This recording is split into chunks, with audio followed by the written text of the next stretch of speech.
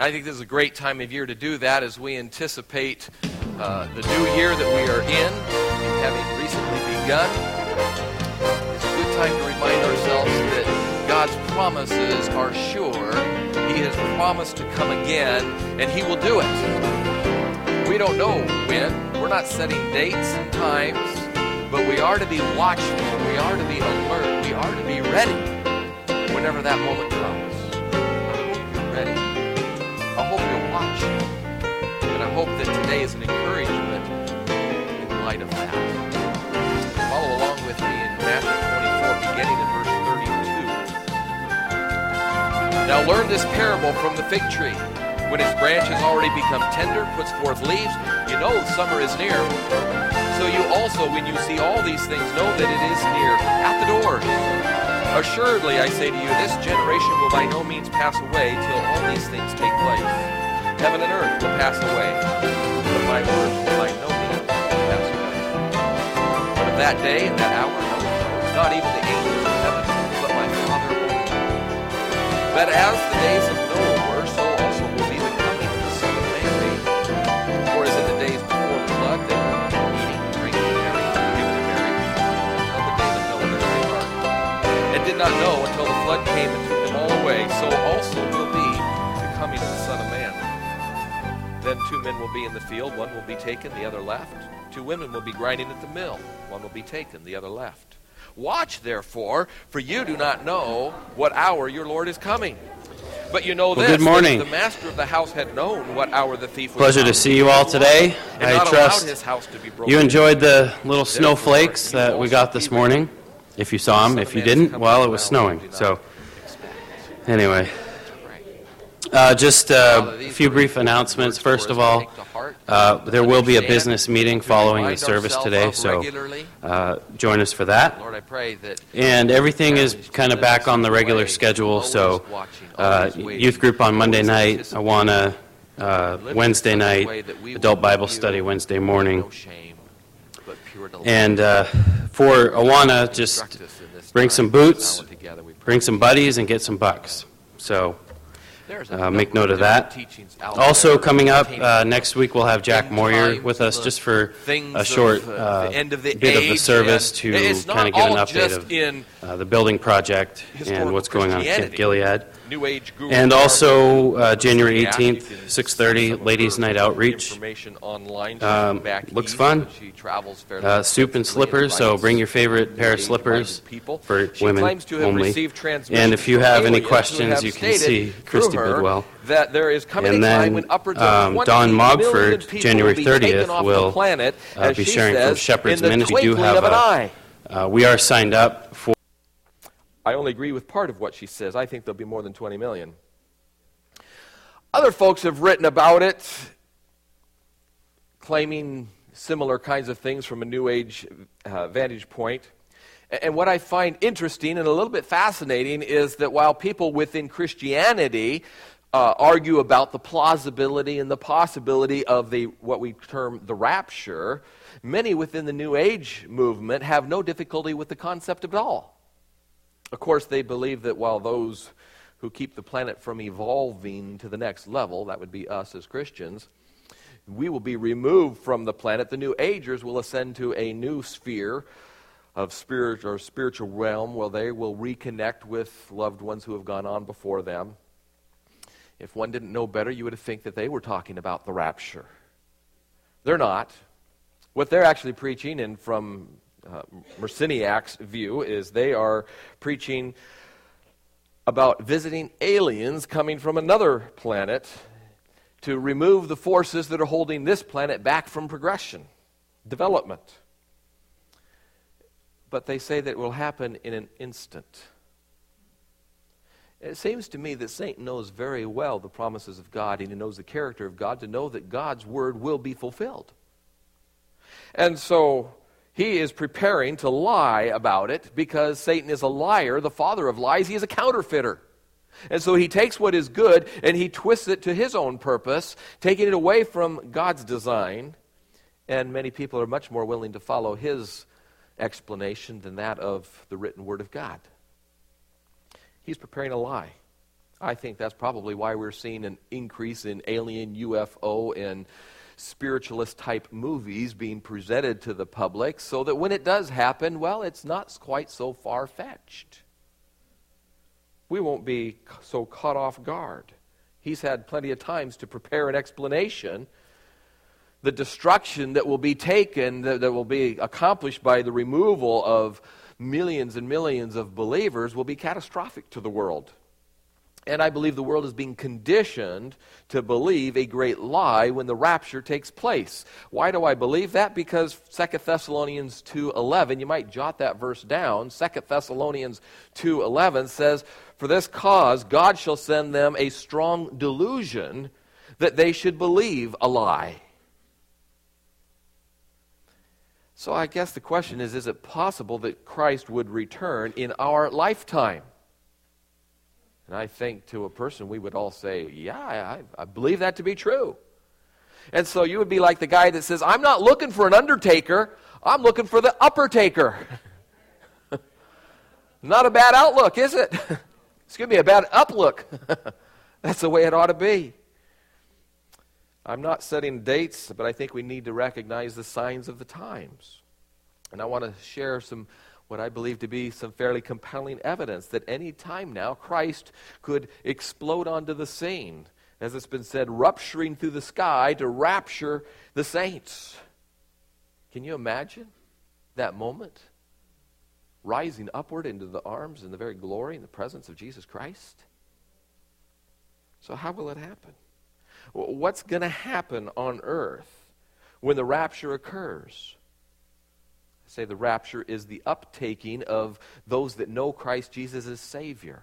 It's when Christ comes not to the earth, but we go to meet Him in the clouds. And forever then we are with the Lord in His very presence. There will be a second coming when He does come to earth, following the tribulation period, in which He will come to rule and reign on the earth for 1,000 years. And then at the end of that, we will be entered into the millennium, or into the eternal state. So what's going to happen at the point of the rapture when the believers are removed from planet Earth as we know it? Imagine you're driving a car and you're a Christian. You know Christ as Savior. And you've got several other people in the car, and some of them may not be believers. And in an instant, they're talking to you, and then you're gone. And all of a sudden they realize that they are in a car that is no longer being operated by a driver. And maybe it's not just your car. Maybe it's cars all over the highway, all over the world, careening all around without a driver, out of control. You are going to disappear, but everything that is not eternal will be left behind. I don't want to scare you, but your clothes are probably going to stay right here. It's okay, you're going to get a glorified body. Your clothes are going to be left behind, your wedding rings, your glasses, your cell phone. It's all going to drop right there where you stand. It's not going with you. Can you imagine the moment, the stark pandemonium that it will occur as people from all around the world disappear? Shopping malls, the shoppers just disappear. You go up to pay the teller and you hand her your credit card and it drops to the ground. The teller's gone? Not such a bad thing, huh? You go into the office and the boss doesn't show up. You go to the factories and the product's spilling off the end of the conveyor belt because there's nobody there to package it. You go to the classrooms and some of the students gone, some of the teachers disappear. You go to a professional sporting event and some of the players are gone, some of the crowd, probably no referees. No referees here, are there? Maybe you've come to church and you look around and the pews go empty. The pastor, the pianist, the ushers are gone, and maybe there's just a few left. Will you still be sitting here? Hal Lindsey suggested that when Jesus returns, many churches will not have to look for a new pastor. That's a frightening thought. But let me tell you, I'm committed to stay here as long as the Lord keeps me. But when the rapture happens, I'm out of here. And I invite you to come with me. The end times are being played out, I believe, before our very eyes. From the Mideast to Russia, what's happening in the U.S. today, I believe that the panorama for the second coming of Christ, the return of Christ, is being laid out like a buffet, ready to happen. It is, the stage is set, awaiting the director to say, action. And those in Christ will arise into his presence. 1 Thessalonians 4:16 says that the dead in Christ shall rise first. And then verse 17 says, then we, which are alive and remain, shall be caught up together with them in the clouds to meet the Lord in the air, and so shall we ever be with the Lord. Some say that every generation has thought that they are the generation that is going to meet Christ in the air, but let me tell you, that's actually not true. There have been many wise and discerning theologians and preachers that have understood and have watched the times, and in fact we go all the way back. I would have to say that probably every generation has hoped that they would be that generation, but not every generation has believed it. Sir Isaac Newton was not only a great scientist, but was also a great theologian of the 17th century. He concluded that his generation would not see the return of Christ. He didn't see the signs at the end of the end times as coming true yet. He said, about the time of the end, a body of men will be raised up who will turn their attention to the prophecies and insist upon a literal interpretation in the midst of much clamor and opposition. I'm here to tell you that I believe the Word of God is a literal book. And if it is not literal, it tells us that it's not being literal. But it still has a literal interpretation, not a figurative one. And there are others of like mind who are preaching the literal Word of God today. C.H. Spurgeon, one of the greatest preachers of the 17th or the 19th century, asked the question, will Jesus appear in 1866 or 1867? I am inclined to think that he will not come at any such time. It seems to me that there are a great many prophecies which must be fulfilled before the coming of Christ. We shall go on many a day yet. We may have to wait another century. Well, another century has come and gone. But my, what has happened in that century? My goodness. This leads us to a fairly, we won't get as in-depth as we could, but there are some lesser-known prophecies that give evidence, I believe, to the imminent return of Christ. And by the word imminent, I mean it could take place at any moment. Turn with me to Daniel chapter 4, or Daniel chapter 12, verse 4. Probably one of the lesser-known prophecies. Daniel 12, verse 4.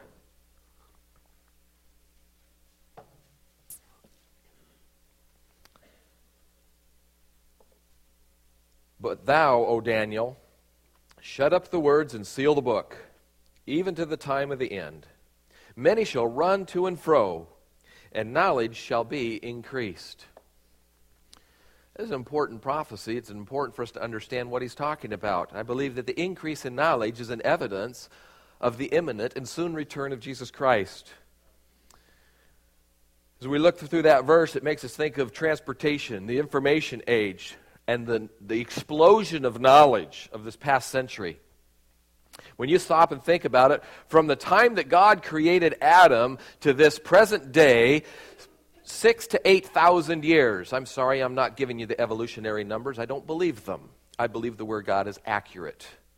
6,000 to 8,000 years is the time span of humanity on this planet. And the amount of knowledge that has grown for all of that 6,000, 8,000 years, except for the last 100 years, man has either walked, sailed, or rode a horse. For 6,000 years. But in the last 100 years, we've seen the advent of the automobile, the airplane, the jet plane, the space shuttle, all in the last 100 years. For centuries, Bible scholars interpreted this phrase, to run to and fro, as a coming increase in speed and travel. Let me go back to Isaac Newton, 17th century. He said, a new mode of travel shall be invented in the last days. Knowledge will be so increased that man will be able to travel at a rate of, he's going out on a limb here, 50 miles an hour. You do that in your driveway. He was highly criticized for that statement. Voltaire, the great atheist, well, I say that as an oxymoron. I don't believe there are any great atheists. His comment of Newton was, I believe Newton thinks that someday men will travel at 50 miles an hour. The poor dotard. Suggesting he's dull and uneducated. I wish you could see his face as he looks at the space shuttle orbiting the Earth at almost 20,000 miles an hour. That's the increase of knowledge, transportation alone. What about communication? Today has man traveling literally at the speed of light in the realm of communication. We are in the information age. Anything you want to know is just a click away. What used to take literally years to research is available in seconds to virtually anybody. This week, I read an article about the mass bird deaths in Arkansas over New Year's. Harvard biologist E.O. Wilson, interviewed by the Associated Press this week. He said, with the internet, cell phones, and worldwide communications, people are noticing events, connecting the dots more. Instant communications, especially when people can whip out their smartphones to take pictures of critter carcasses and post them on the internet. Instant global communication available right now. What about information? You realize it took 160 years to produce the steam engine? 160 years from concept to completion to create an operating steam engine. That was a couple hundred years ago. It took 6 years to create the nuclear bomb. And that was just a few decades ago. Today's technology inventions go from paper to prototype in days. They're in mass production in weeks. The phone that you hold, by the time you buy it, they've already got a new one ready to go on market, and they've got the next generation being created, don't they? You cannot have a phone long enough before the next one is out, and there's so many new things you can do. You can hold in your hand more information capability than was stored in full buildings full of computers just a few generations ago.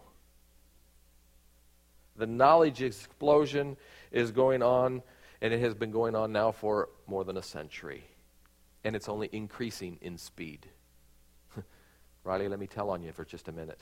He took a class on marketing recently, got into internet marketing with a textbook published in 2010. It's 6 months out of date already. And the Bible says the increase in knowledge will lead to the end times and the coming of Jesus Christ to take his church home. Are we getting close? Knowledge does not make people better. Our society, I think, is still in its infancy, morally speaking. We have regressed morally, despite the amount of knowledge that we have. Educating somebody's mind without changing their heart only adds pride to their already sin-filled resume. Another verse maybe you haven't considered is Zechariah 14:12. You may not have ever even found that book. Zechariah 14:12. And this shall be the plague wherewith the Lord will smite all the people that have fought against Jerusalem. Their flesh shall consume away while they stand on their feet. Their eyes shall consume away in their holes, and their tongues shall consume away in their mouth. What does that remind us of? For years, scholars looked at this and wondered, what kind of warfare could this possibly depict? Well, today we have an understanding of the destructive capabilities that were never before understood or capable. Not that man was not capable of doing destructive and horrible things. He's always been capable of that, and history tells us of the nasty, horrible things that humanity has done to itself. But nuclear warfare is a reality today. Revelation 16:19 says, the great city was divided into 3 parts, and the cities of the nation fell. The next chapter, it says it happens in 1 hour. 1 hour. For years, scholars wondered, how in the world could you overtake multiple cities in merely an hour's time? Now we know. When you think of the amount of information and knowledge we have, many of you in this room watched as we harnessed the atom, developed the capabilities to destroy the entire earth in less than 30 minutes. Here's another one, and I heard it mentioned out here briefly. The nation of Israel has reestablished as of 1948, 1947. The dispersed Jews have returned to Israel by the hundreds of thousands, just as the Bible had predicted would happen before Christ would return. Jeremiah 23:3. I will gather the remnants of my flock out of the countries whither I have driven them, and I will bring them again to their fold. I believe that is a literal promise. It's not figurative.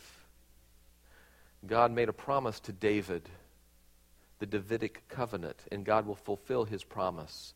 And he's doing that as he brings Israel back together. You see also Ezekiel 37. In the passage we read in verse 32 from Matthew 24, talked about the fig tree. That is the hub. That is Israel. The hub of all that goes on in the world. In verse 34, he talks about this generation that won't pass away. There is an immediate fulfillment of that, but as is so often true of biblical prophecy, there's the immediate fulfillment and there's the future fulfillment. Jesus was referring to the beginning of that chapter when he showed them the temple and said, this is all going to be destroyed. 3 days, I'm going to raise it back up. Me, he's speaking of. And this generation was going to see that. Many scholars suggest that this generation that united Israel in the late 1940s would not pass away until Jesus returned. How much longer can those alive for that event continue to live? There are many other things that we could add to the list. The cashless society, nearly a done deal. Not many of us carry much cash anymore. You've heard of earthquakes, more earthquakes in your lifetime than the previous 500 years. 70% of all medicine known to mankind has been invented in your lifetime. 90% of all the scientists that have ever lived are alive today. We used to wonder how everybody on the earth could see the bodies of the two witnesses lying in the streets, as Revelation describes. But everybody will see it on the TV or online, played over and over and over again. It may be on YouTube. Even our missionaries in Papua New Guinea can get TV and internet. You know, just as surely as we were on the front lines watching the shock and awe of Operation Iraqi Freedom just a few years ago, the knowledge explosion of transportation and technology today is ready to give the whole world a front row view of the end of the world. But it won't be entertainment. It will be a reality show of horror beyond imagination. If you're old enough to get a discount at a restaurant, then you've seen in your lifetime the divorce rate go from 1 in 8 to 1 in 2. You've seen the crime rate increase over 500%. You've seen the birth of the Church of Satan in 1969, which was granted tax-exempt status by the U.S. government. You've seen one world government become a very plausible reality in the very near future. We've seen the ecumenical movement bring about a one world church. Unprecedented increases in famines, natural disasters, incurable diseases. There is an intensity building. I think we can sense that as people of God. But as a believer, you don't have to live and need to run around with headline hysteria. That's not what we're called to. We're simply to look up, for your redemption draws near. We're to faithfully and patiently watch for the coming of the Savior. He's going to come bursting through the blue, and he's going to bring us into his very presence. Can't wait for the blast of that trumpet in the twinkling of an eye. And when it says that, it means in a millisecond, in just an instant. So when the rapture occurs, if you're not saved, there won't be time to get saved. Would you let that settle on your mind? If you're thinking, well, I'm going to live my life and I'm going to do what I want to do until I see it's that last moment, it won't be that moment. That moment will never come. When I see things start to happen, I'll confess. It will be too late for you. If you're a Christian and you're not living for God, there will be no time to make it right. Your salvation may be secure, but you will be ashamed when He comes. You won't be able to say, hold on just a minute. Wait, Lord. I need to obey you. I need to join the church. I need to give a tithe. I need to deal with the bitterness with a brother. There's a soul I want to save for you before I go. See, the message of the rapture is be ready, because we don't know the day or the hour when He comes. Be watching. Be looking up. We cannot know the day, we cannot know the hour, but we can know the general season. In verse 32 and verse 33, notice the word know in each of these verses. Now learn the parable from the fig tree. When its branches already become tender and put forth leaves, you know the summer is near. So you also, when you see all these things, know that it is near, at the doors. We can observe the seasons around us. Jesus likens His coming to a thief in the night. It doesn't have to take us by surprise. We're not walking in darkness, but we are children of the light. Now, there are good men who disagree on many of the details and specifics of these verses, but I think we can all agree that the signs of the end are touching us today. And they're reminding us and warning us and pleading with us to be ready and to warn others so they will be ready. We don't have to be taken by surprise, though I believe most of the world will be. If I were to ask you, how many of you are waiting for the return of Christ? I'm sure that most all of you would raise your hands very quickly. But let me give you pause. That's not the question I want to ask. I want to ask the question, are you watching for His return? See, there's a difference there. Nowhere does the Bible tell us to wait for Christ's return, but we are told to watch for His return. The whole point of the story of the thief, the fact that he doesn't announce his coming in advance. He doesn't call and say, hey, I'm going to be hitting up a few homes in your neighborhood. Would 2 a.m. be okay next Thursday? Can I come visit your house? You would be ready for him.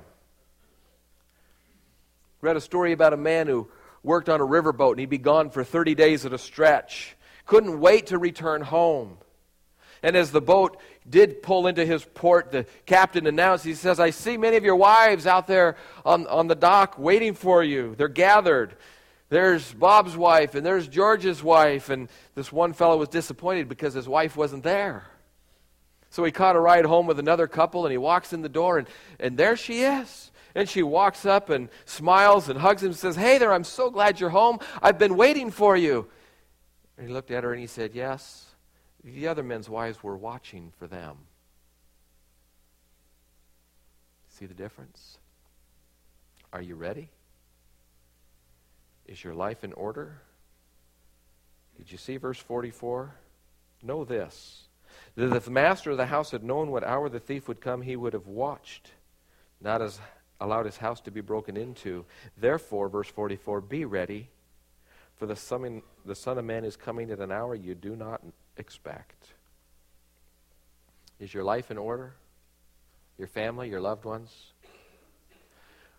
Will Jesus find you eagerly watching, eagerly serving in anticipation, or flirting with the world?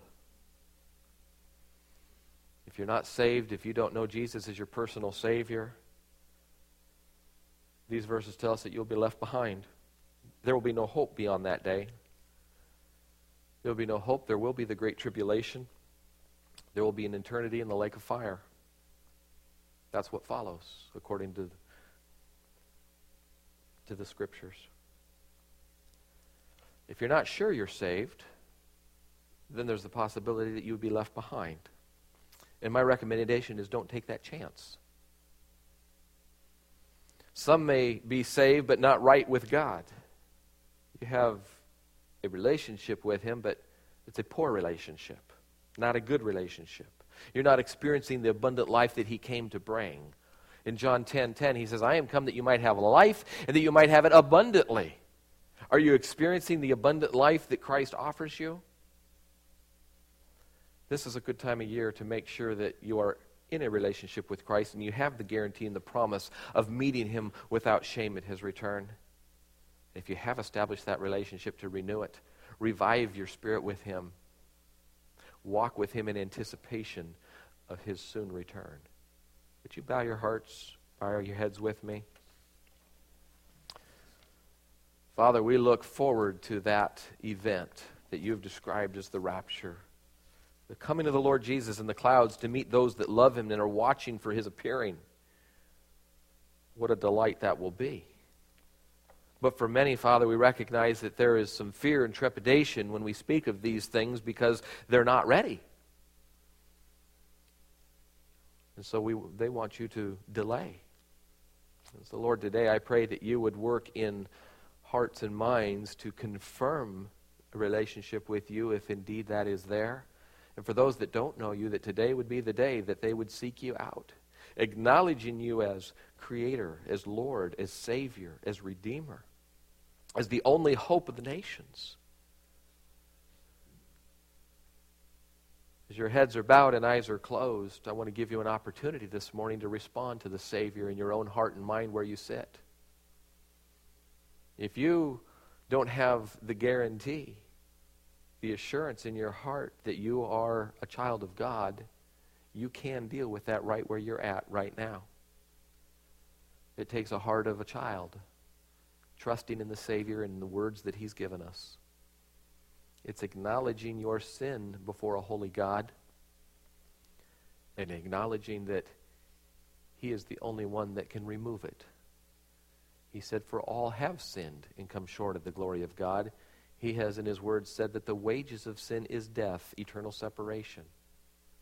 But he has also said that there's a free gift to those who would respond to him in faith. As an act of your will, would you acknowledge to God that you are a sinner, separate from him, but you understand that he sent Jesus Christ to this earth for the express purpose of saving us from our sin? Confess your sin to him, your need of him, and invite him to come and live in your life. And his promise, his guarantee, is that he had in no wise cast out those who would come to him. You might pray something to this effect. Dear God, I understand that I am a sinner. I understand now the consequences of rejecting you. I also understand that you offer a free gift because of what Jesus did on the cross, taking my sin on his own body and giving me his righteousness. I accept that gift right now. Make me a new person in Christ. And his promise is he will fulfill his word. Maybe you sit here as a Christian today and you've thought, well, my life hasn't been going so well. I've been struggling with a lot of issues. And if Christ were to come today, I would be ashamed. And I need to do business with him. Maybe there is an issue of bitterness. Maybe there's a conflict that hasn't been resolved. Maybe there's a sinful pattern that you're nursing along, not gaining victory over. Would you confess that to him right now?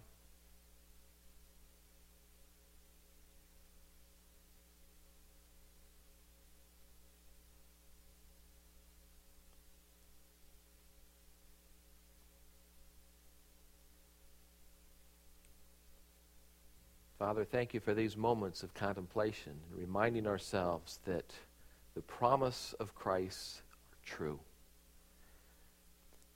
You have gone to prepare a place for us, and you're coming again to receive us to yourself, that where you are, we can be also.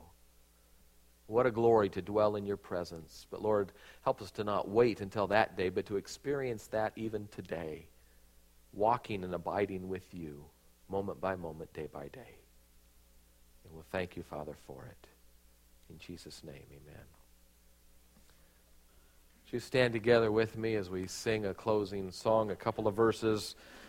What if it were today? Would that be glory? I trust it will be.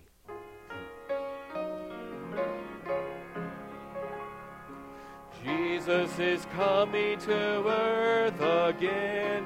What if it were today? Coming in power and love to reign.